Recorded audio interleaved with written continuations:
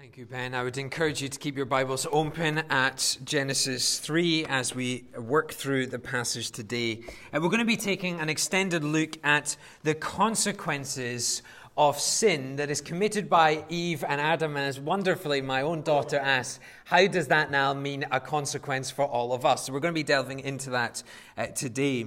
And last week we covered the first 7 verses of the chapter, seeing how Eve was tempted to sin and how Adam willfully sinned in partaking of the fruit. We learned that when you engage with any form of temptation, even just dipping your toe into that temptation, you are marked on the road to sin. To combat these temptations that come our way, we learned that we are to trust in the unfailing word of God as the final authority over all matters. For we know John 1:1 says, "In the beginning was the Word, and the Word was with God, and the Word was God." It is the Word of God, if trusted and obeyed, that keeps the heart for Christ and away from the traps of temptation. As we continue in our narrative today, still focusing on the fall of mankind all the way through to the end of the chapter, we enter into a section focused on the consequences of verses 1 through 7. So verses 1 through 7 is the action, and from 8 through 24 is the consequence of those actions. Every decision has an outcome. The decision of Eve and Adam to sin brings serious consequences, not just practically, but spiritually. And to help us understand the seriousness, we're going to work our way through 3 specific curses, or 3 brackets of curses, the complexities of each one, and what they now mean to us today. And as we do so, I want you to keep in mind this one simple phrase: when in despair, there is always hope. When in despair, there is always hope. And what I'm going to show today is that you just simply need to know where to look when you are in despair to find the hope. And so let's turn our attention back to verse 8. And let me read it once again. "And they heard the sound of the Lord God walking in the garden in the cool of the day. And the man and his wife hid themselves from the presence of the Lord God among the trees of the garden. But the Lord God called to the man and said, 'Where are you?'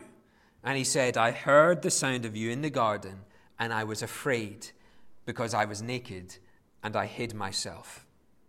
Now we're introduced to an awe-inspiring piece of information. Adam and Eve heard God walking in the garden. The Hebrew term for walking used here in verse 8 is hitpel, which suggests a regular habit of walking.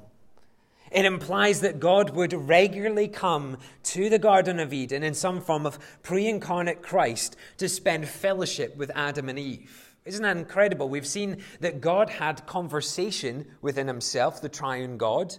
And now we're seeing that God comes to the garden and walks with his creation, Adam and Eve. Now, it's a little tricky to date such a moment because it would need to happen after day 7 when everything was complete and the Lord had rested. But considering the command to multiply, which hasn't yet occurred, we have no notice here that Eve is pregnant, no children yet have arrived, it could be just a few simple weeks after creation. A bit tricky to date exactly when, but we know it's after the 7 days of creation. What is clear is that the sound of God walking no longer brought them joy. The emphasis here is not on the fellowship. Oh, here comes God. We have some bountiful fellowship heading our way. Instead, it's on the coming judgment of God. The trees that were once a wonderful place to view and to pick fruit from now act as hiding places. For Adam and Eve felt shame over their nakedness, but ultimately over the sin they had committed. Although it was Eve who first ate of the fruit, it was Adam that God called for. It was with Adam that God had made a covenant. It was therefore Adam who would have to take responsibility for their actions. Atkinson, in his commentary on Genesis, sums up the interaction between God and Adam, I think, quite in a helpful way, quite simple, quite to the point. And this is what he says. "Adam, where are you? I'm naked, rebellious, ashamed, guilty, shifting blame, afraid, and hiding between the trees. Do you see the devastating consequences of sin? Adam, here's all the animals, name them, and Adam could do it. Adam, here is Eve, your wife. What joy, finally, flesh of my flesh, bone of bones. Adam, where are you? I'm hiding between the trees. Sin has utterly destroyed peace, and it's removed true fellowship with God. Verse 11. He said, "Who told you that you were naked? Have you eaten of the tree of which I have commanded you not to eat?" The man said, "The woman whom you gave to me, she gave me the fruit of the tree, and I ate." Then the Lord God said to the woman, "What is this that you have done?" And the woman said, "The serpent deceived me, and I ate." Do you see that God knows what has happened? He knew before even he came to walk in the garden. He knew because you can see it in his questioning, can't you? Have you eaten of the tree? God knew what had happened. Adam and Eve would have felt no shame over their nakedness if they had not eaten of this tree. And so God asked them a direct question. Did you eat of the tree? Did you break the covenant that we had agreed? And notice once again, this question is directed to Adam, the covenant representative. The question was not about establishing details, though. God already knows all the details. Rather, it was an opportunity for Adam to confess and repent from the sin that he had committed. Would the following verses, I wonder, be different if Adam said, "Yes, we did. I'm sorry"? I wonder how things would have been different if he took the opportunity to repent and confess his sin. Problem is, we will never know because that opportunity went to blame shifting. The behavior of blame shifting is now a common mechanism of avoiding responsibility. You begin to point the finger at anything or anyone else because you refuse to take responsibility. If you have kids, you know this happens. You know, if you have dogs, you know this happens. Do you know? Who ate this? Everyone starts looking shifty in the house. Notice Adam blames Eve, for she gave the fruit. It's her fault that we've sinned.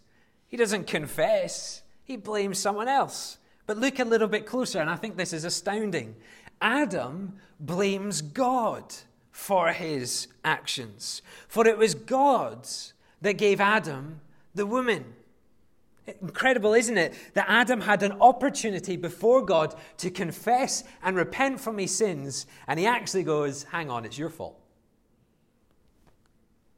The Lord then turns to Eve again. An opportunity is given to confess and repent to Eve.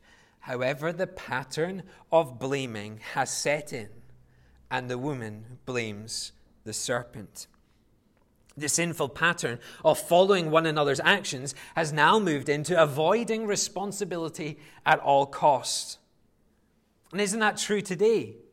The sin of blame shifting still occurs on a regular basis because we don't want to take responsibility for our own actions. Now, over the years of being a pastor, I think this one thing is true, that when people are confronted with their sin, often the first thing they do is blame shift, refusing to take responsibility over their actions. You bring out the worst in me. This situation caused me to do it.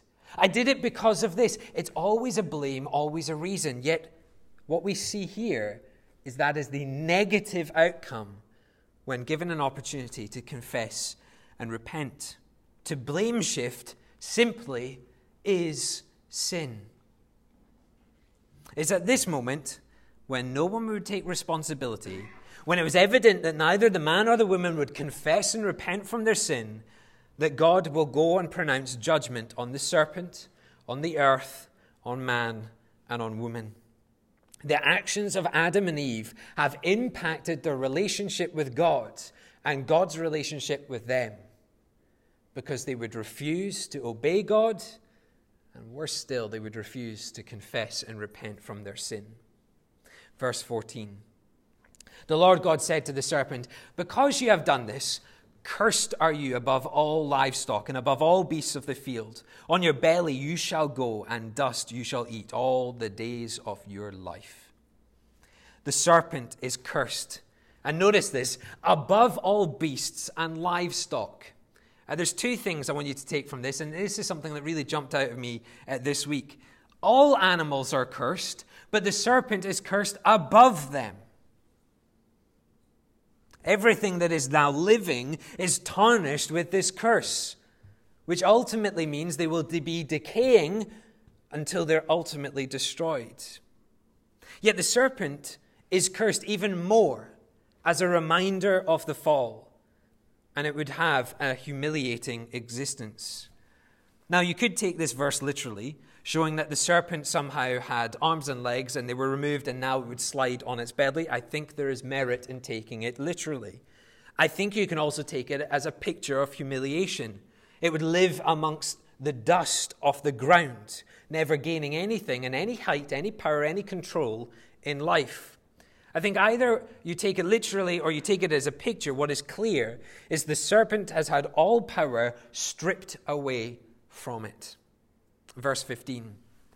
"I will put enmity between you and the woman, and between your offspring and her offspring. He shall bruise your head, and you shall bruise his heel." Satan, through the serpent, sought to bring disobedience and dissatisfaction to the life of mankind. And in so doing, he would seek to rise to a position where mankind would honor Satan rather than God. Again, this narcissistic thought process that Lucifer, now Satan, could become like God. And to some extent, Satan succeeded. Disobedience was now going to be a way of life. And to some extent, that meant that Satan had some form of influence over mankind. But consider 2 Corinthians 4:4. "In their case, the God of this world has blinded the minds of the unbelievers to keep them from seeing the light of the gospel of the glory of Christ, who is the image of God." Satan has become like a god in the sense with a small g of this world, because he blinds people from what God has for them, the light that God shines. Isn't this what Satan did with Eve? Blinded her from the true words of God, so she began to doubt those words. However, Satan has not fully succeeded, for it's God that is still very much in control. Notice this. If you're in a position of placing judgment on someone, then you're in a position that is higher than they are. So God is higher than the serpent, than Satan, as he pronounces judgment. God will put enmity, which simply means hostility, between the woman and Satan. Although Eve sinned, her loyalty would not be for Satan. He had not won an ally in Eve. Further to this, God would put hostility between the offspring of Satan and the offspring of Eve. Although the offspring of Satan will cause damage to the offspring of Eve, it will be nothing like the victory that the offspring of Eve would have over the offspring of Satan. If you're a little bit lost, I'm sorry about that. There's a lot of offsprings in there. But now verse 15, this is what we're honing in on. Verse 15 is known as the Proto-Evangelium, which is the first gospel, or the first good news. It was the first good news after sin. It promised victory of the Redeemer. It looks ahead to a time where, although there'll be a period of perceived victory, the Redeemer would crush Satan and all his power would be like dust. Now, you can take the content of this first good news in two ways. Firstly, it speaks of the children of Satan and God. Therefore, the Antichrist, who will destroy all of creation, and the Christ, being the Son of God, who is victorious through the cross of Christ. It is Jesus who would bruise the head of Satan, 1 Corinthians 15:22. For as in Adam all die, so also in Christ shall all be made alive. But the second way you could take it is that people will be divided into two camps. Those who are disobedient and are against God, and believers who are faithful to God. As I've said in many services, there is only ever two camps: those who are for God and those who are against God.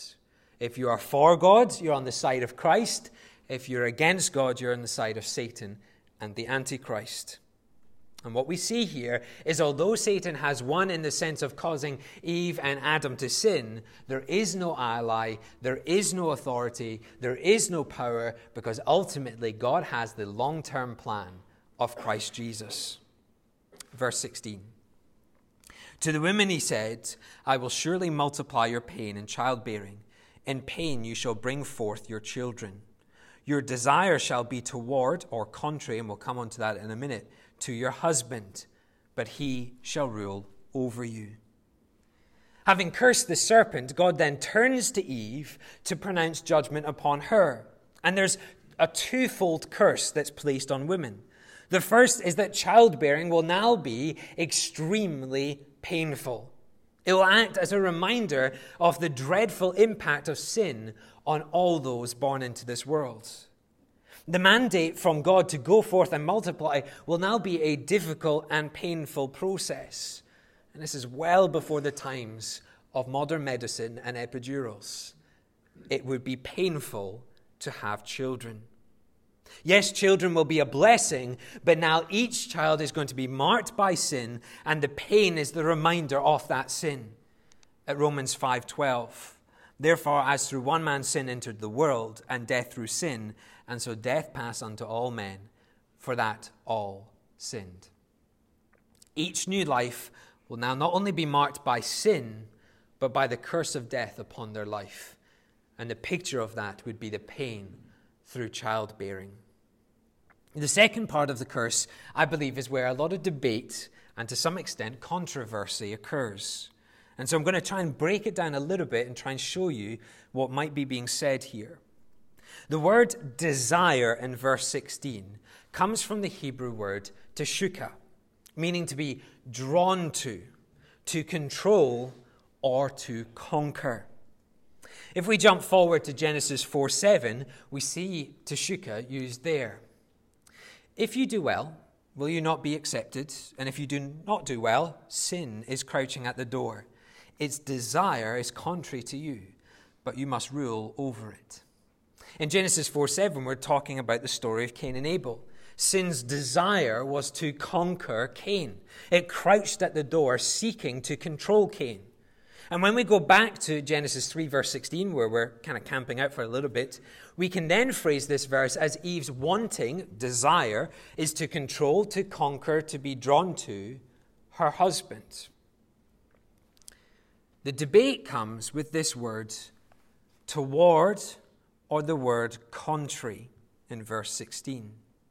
In many translations, it is written that the woman's desire is for or is toward her husband. The problem comes when we try to understand this word for or toward, or this word contrary in some translations, and to try and figure out what it's getting at. But I want you to remember this. We're hearing a curse. This is not a positive thing. This is a curse being pronounced on women. Therefore, the context of the words around it, the theme of chapter 3, and the verse that we're in is a negative tone. Okay, that's something we need to remember here, that verse 16 is a negative tone. This is a curse, not a positive.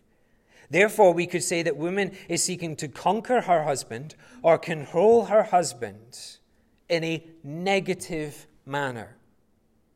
If you take the word contrary, as here in some of the ESV translations, we could say that the woman's desire to conquer and control is the opposite to what is sought in a marriage. If you take the word for in some of your translations, you need to take that word for in a negative sense. This is a curse. So how could it be that woman has a negative desire for her husband? Well, it reflects the sin that's committed by woman. As she sought to act contrary to the command of God, giving in to her desires to eat of the fruit, so it will now be reflected in her marriage. She would have to fight against her desires and battle against the sin that is now in her life. This disharmony in marriage extends into now how man will also act, making the marriage a battlefield. Because man will now wrongfully seek to rule over woman and her desires in an authoritarian manner. Again, notice these are curses. There is a negative tone here. Woman, for some form of way, is going to go against her husband in a contrary manner, in a manner that is somehow for but not quite for her husband. And man is now going to be authoritarian over woman. Now, I'll come on to the male perspective in a few moments, but when it comes to men and women, there are basically 4 schools of thought. There is feminism, which at its core is about equality between men and women, yet it often stretches into a negative manner against men. There's egalitarian, which is men and women are equal in the eyes of God and are active in the same roles. There's complementarian, that men and women are equal, yet they have differing roles by design of God. Then there's patriarchy, the viewpoint that men should rule over women in every aspect of life. I would be bold enough to say that verse 16, the curse that God pronounces, points to both feminism and patriarchy in this verse. Woman is seeking to control to the detriment of man, and man is seeking to rule over every aspect to the detriment of woman. So to be clear, this is the curse. It is not what God desires, nor should it be what we desire. Feminism and patriarchy are the extremes that are produced by the curse. Now, as pointed out last week, we saw in Genesis 2 that both men and women are made in the image of God, and both are blessed by God, and therefore they are equal. Yet we also see differing roles in Genesis 2. Adam is the estate manager, naming all the animals. Eve is the companion, the help, the assistant, the support. And to be clear, as I say that, there'll be some that are already thinking in their minds to look down on either one of those roles. But both are needed. Both should be seen as important, because without both roles, there is incompleteness, as we learned in Genesis 2, and that incompleteness continues, and therefore God's creation could not be called very good, because why is incompleteness not good? Because God declared it as not good. Now, this is the complementarian view, that God made man and woman equal, yet complementary to bring about completeness. Now, for those that would argue the egalitarianism view, that there is no differing roles, I would simply ask this: why create Eve as different from Adam, rather than create just another Adam, a clone, if you will? In other words, if there are no differing roles, then we're complete in ourselves, and therefore we can argue against incompleteness found in chapter 2, and God defined that as not good. Now, I could spend a long time on this, and we do need to go into verse 17 and see how man is cursed. So let me just sum it up in a bold and very clear statement. Feminism and patriarchy are the sinful extremes that are cursed. Egalitarianism is not seen in creation in Genesis 2, leaving us with the 4th point, which is complementarianism. Not a harsh overrule, and we'll come on to that, but a loving completeness of man and woman together. So with that in mind, it's time to make sure we see the curse on man. Let's go into verse 17. And to Adam he said, "Because you have listened to the voice of your wife, and have eaten of the tree of which I commanded you, you shall not eat of it. Cursed is the ground because of you. In pain you shall eat of it all the days of your life. Thorns and thistles it shall bring forth for you, and you shall eat the plants of the field. By the sweat of your face you shall eat bread till you return to the ground. For out of it you are taken, for you are dust, and to dust you shall return." The full force of the curse coming from God is now placed on the shoulders of Adam. Remember, the life and death covenant was between God and Adam. Therefore, it's Adam that has to bear the brunt of the consequence. Simply, life for Adam would be horrendous. The ground is cursed. So it will fight against Adam as he works the ground. Back in the day when I was a student, I worked on an organic farm. This will make Ben chuckle because I have some interesting jobs in my history. Part of working on an organic farm is that you cannot use pesticides. So to get rid of weeds, you had to walk up and down the fields and hand pick the weeds out. You would walk for hours upon hours upon hours picking out weeds. And if you didn't pick enough, the grain was rejected. So you had to pick them all up. Why? Because the ground was fighting back. Why? Because that's the curse in Genesis 3. It will not produce goodness. Instead, it will produce thorns and thistles. Instead of bountiful fruits, Adam would have to work a field to produce food for himself. It would be hard work. It would be toil. It would bring minimal joy. Work was no longer a privilege granted by God. It was a necessity to survive. And most striking of all is physical death would now occur. Mankind would be cursed to die, returning to the dust of the ground where God had made Adam. And when you combine all this together, you have sorrow over the futility of life, you have pain and suffering, you have destruction of life, and you have death. That is the curse placed on Adam's shoulders. Before we move into verse 20, I just want to take a little kind of speculative moment, okay? I want to be very clear, this is a speculative moment. This is just thinking out loud, so don't place this on a solid foundation. Place this in your mind as just something to think about. If the thorns that would destroy creation have an eternal significance, I wonder if they are linked to the thorns that were made into a crown that were placed on the head of Jesus as he died on the cross. There might be no connection. But you see that picture? The curse in Genesis 3, now placed on the head of Jesus as he seeks to die to set us free. It might come to nothing, but I think that's a wonderful picture just to think upon how God has taken the curse that we read here in Genesis 3 and has destroyed it on the cross of Christ. Verse 20. The man called his wife name Eve because she was the mother of all living. And the Lord God made for Adam and for his wife garments of skin and clothed them. We have another tricky verse. Did Adam name Eve because he had faith that through Eve the Lord God would bring forth a people, a nation, a savior? Possibly. Or did he name Eve as he named the animals to act upon his perceived rule and authority? God named Adam. Adam named the animals. Adam names Eve.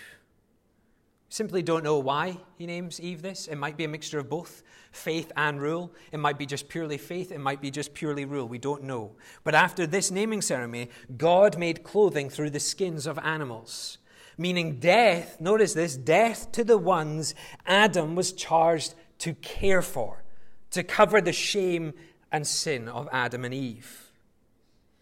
We can take this as an early hint to the sacrificial system and the grace in which God seeks to provide means for us to have our shame and our guilt dealt with. Verse 21. Then the Lord God said, "Behold, the man has become like one of us in knowing good and evil. Now lest he reach out his hand and take also of the tree of life and eat of and live forever." Therefore the Lord God sent him out from the Garden of Eden to walk the ground from which he was taken. He drove out the man, and at the east of the Garden of Eden he placed the cherubim and a flaming sword that turned every way to guard the way to the tree of life. Now, if you're like me, you're boiling. Feel free to use things as a fan to keep cool because we're nearing the end of our passage. But on the surface, these verses seem to bring an end to the whole ordeal. However, I want us to see the stunning reality of these verses. Notice how God cuts himself off in conversation with the Spirit and with Christ. Let me just read it and let me build it in such a way that might have occurred so you can see the cutoff. Behold, the man has become like one of us in knowing good and evil. Now lest he reach out his hand and take also of the tree of life and eat and live forever. And cuts himself off.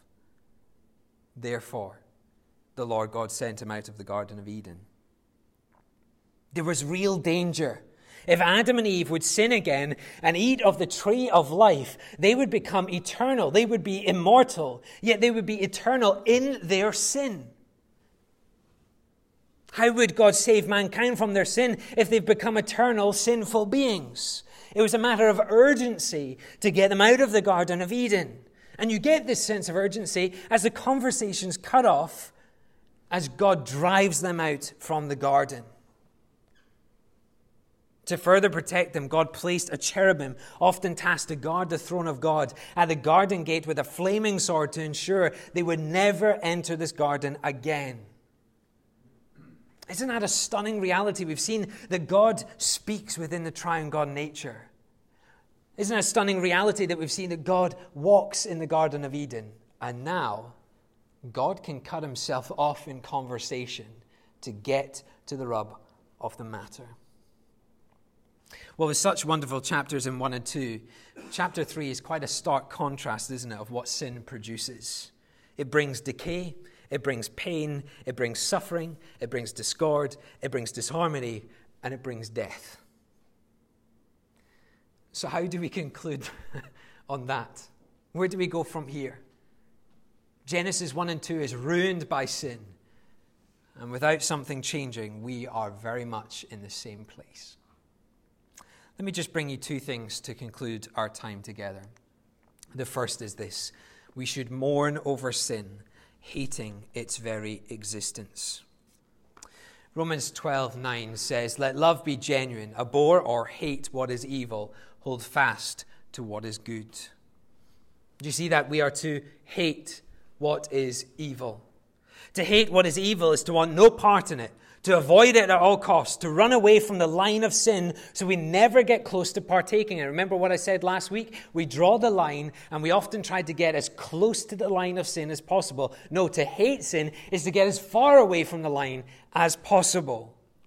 We're to be above reproach in all aspects of our life, for it reflects our conviction to not have our lives marked by the sin that we're entrapped by. Yet all too often, we refuse to take responsibility for our sinful actions, thoughts, or words. Sure, we might have half-hearted apologies, or even we'll try a little bit better next time. But few have a deep conviction to hate what is evil.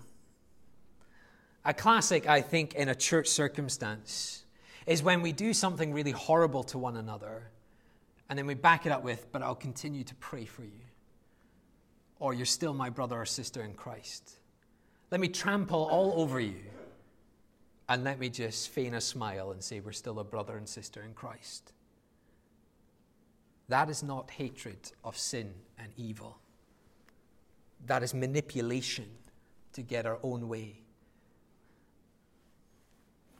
It is sin that destroys our relationship. It is sin that destroyed the ground. It is sin that destroyed creation. And it's sin that is destroying our relationship with God. Therefore, it is sin with deep conviction we are to hate and to avoid at all costs. So I would encourage you, by the authority of Scripture, to take no part in sin. Further to not taking part, hate even the slightest existence of it. I want to be very, very clear here. At no point have we said, hate the person. You're not to do that. We're to love one another. But we are to, with deep conviction, hate what is evil. Why? Because it brings destruction.